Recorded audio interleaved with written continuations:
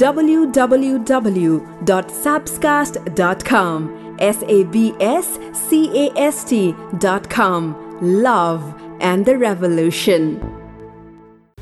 पावकानः सरस्वती वाजे भिर्वाजिनी भति जैनं वष्टुधिया वसुः शुक्लां ब्रह्मविचारसार प्रमां मध्यं जगद्व्यापिनीं वीणा पुस्तकधारिणीं अभयदां जाड्यन्तगारापहां हस्ते स्फाटिकमालिकां विदधतीं पद्मासने संस्थितां वन्दे तां परमेश्वरीं भगवतीं बुद्धिप्रदां शारदाम्। अथ 29 सुरुमा हातमा पुष्प लिएर बेलपत्र लिएर स्वस्थानी मातालाई सम्झेर ध्यान गरौँ र यो ध्यान गर्ने मन्त्र सुरु हुँदैछ।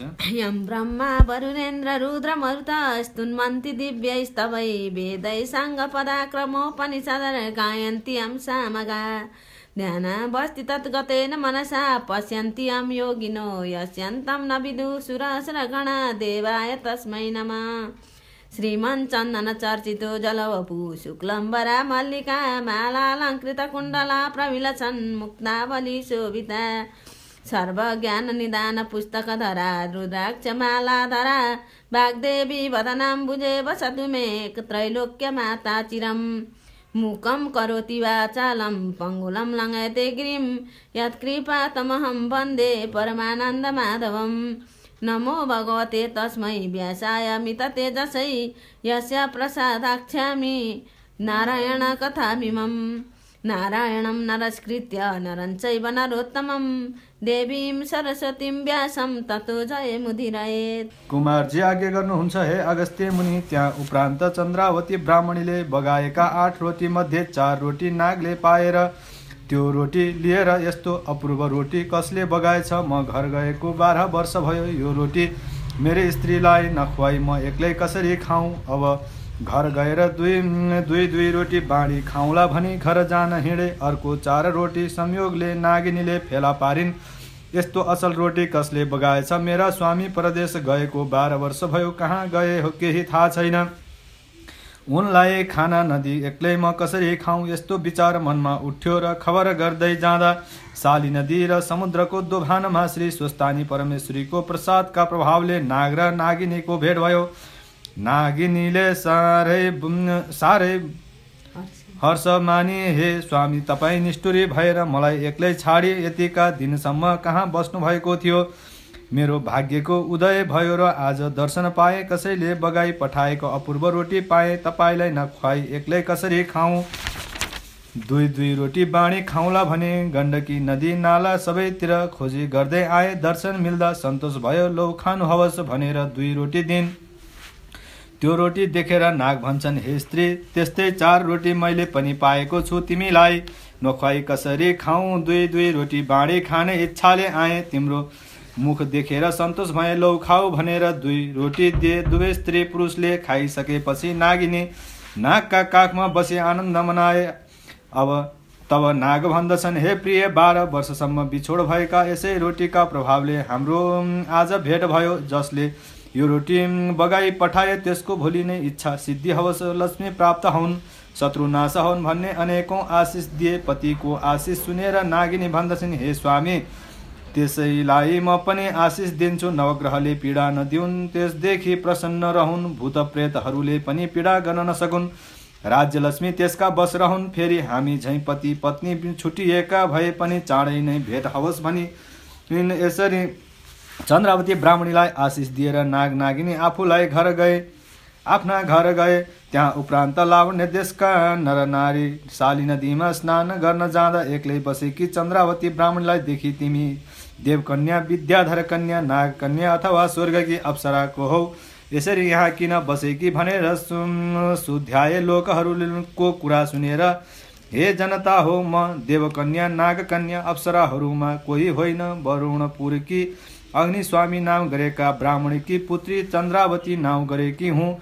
गोमा ब्राह्मणीका पुत्र नवराज ब्राह्मणकी धर्मपत्नी हुँ। हिजो स्वर्गका अप्सराले यहाँ श्री स्वस्थानीको व्रत गरेर मैले पनि उनीको संसर्गमा व्रत गरे, राति जागरण गरे भनिने लावण्य देशका लोकले आश्चर्य मानि यो कुरा होइन भन्ने निर्णय गर्न नवराज राजा छेउ पुर्याउने सल्लाह गरे। नवराज राजाका सामने पुगे। हे महाराज भनेर चन्द्रावतीले भनेका कुरा सबै बिन्ती चढाए।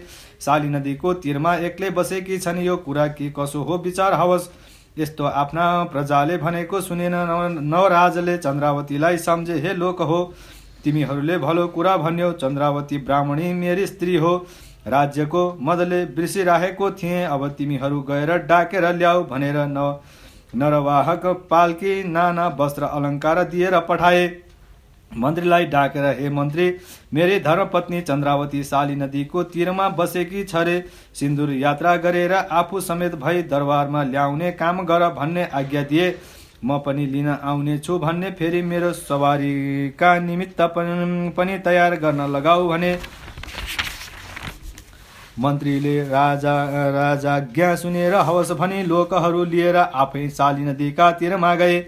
मन्त्रीले गएर चन्द्रावतीलाई दण्डवत गरेर, हे महारानी नवराज, राजाले हजुरलाई लिन पठाएको यो पालकी वस्त्रालङ्कार ल्याएको छु, यो पहिरी चाँडै सवारी होस् भने। मन्त्रीका यस्ता कुरा सुनेपछि स्वामीलाई सम्झेर, हे स्वस्थानी परमेश्वरी, मेरा पतिसित चाँडै भेट होस् भनेर हिजो व्रत पूजा गरेथे, आज प्रत्यक्ष दर्शन पाउने भए। हे करुणामय भक्तवत्सल, तपाईँलाई कोटि कोटि नमस्कार छ। पापिनी नाम भई दुःखको समुद्रमा बसिरहेकीलाई पार गर्नुभयो, हे त्रैलोक्यकी मालिक हजुरलाई कोटि कोटि नमस्कार छ। तपाईँका कृपाले म पनि अब रानी हुन लागे भनेर हर्षले गदगद हुँदै वस्त्रालङ्कार पहिरी पालकीमा चढी लोक समेत भएर लावण्य देश जान हिँडे। सहर बाहिर पुगेपछि लावण्य देशका स्त्रीहरूले पाकेको भात छाडी छोरा छोरी रुवाई खाँदै जुठे हात मुखले हेर्न निस्कँदा कसैको हात घोडामा चोट लाग्यो, कति लडे पनि हत्तपत्त उठेर नवराज राजाले सिन्दुर यात्रा गरी चन्द्रावतीलाई आफ्ना दरबारका अन्तपुरमा लगे। इति श्री स्कन्दे पुराणे केदारखण्डे माघ महात्म्ये कुमार अगस्त्य संवादे श्री स्वस्तानी परमेश्वर्यां व्रतकथायां चन्द्रावती राजगृह प्रवेशो नाम 29 पुष्पाञ्जली लिएर यो तलको श्लोक म भन्न गइरहेको छु, सुन्नु होला।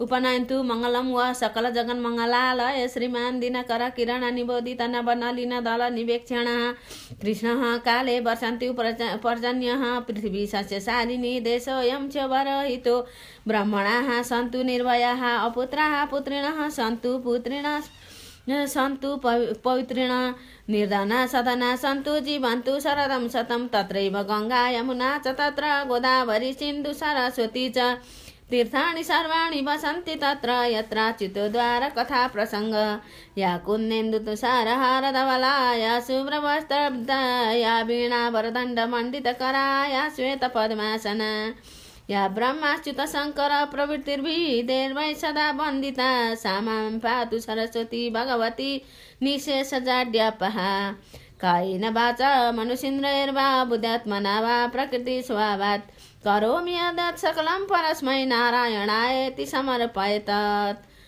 अब सबैले पुष्पाञ्जली लिएर चढाउनु ढोग्नु होला पुस्तकलाई। श्री स्वस्तानी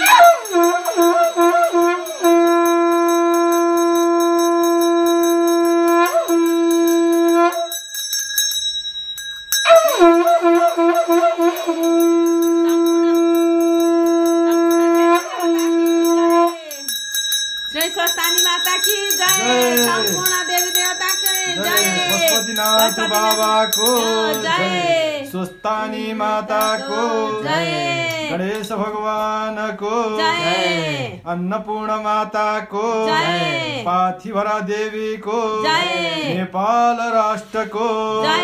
जय जय श्री राधे।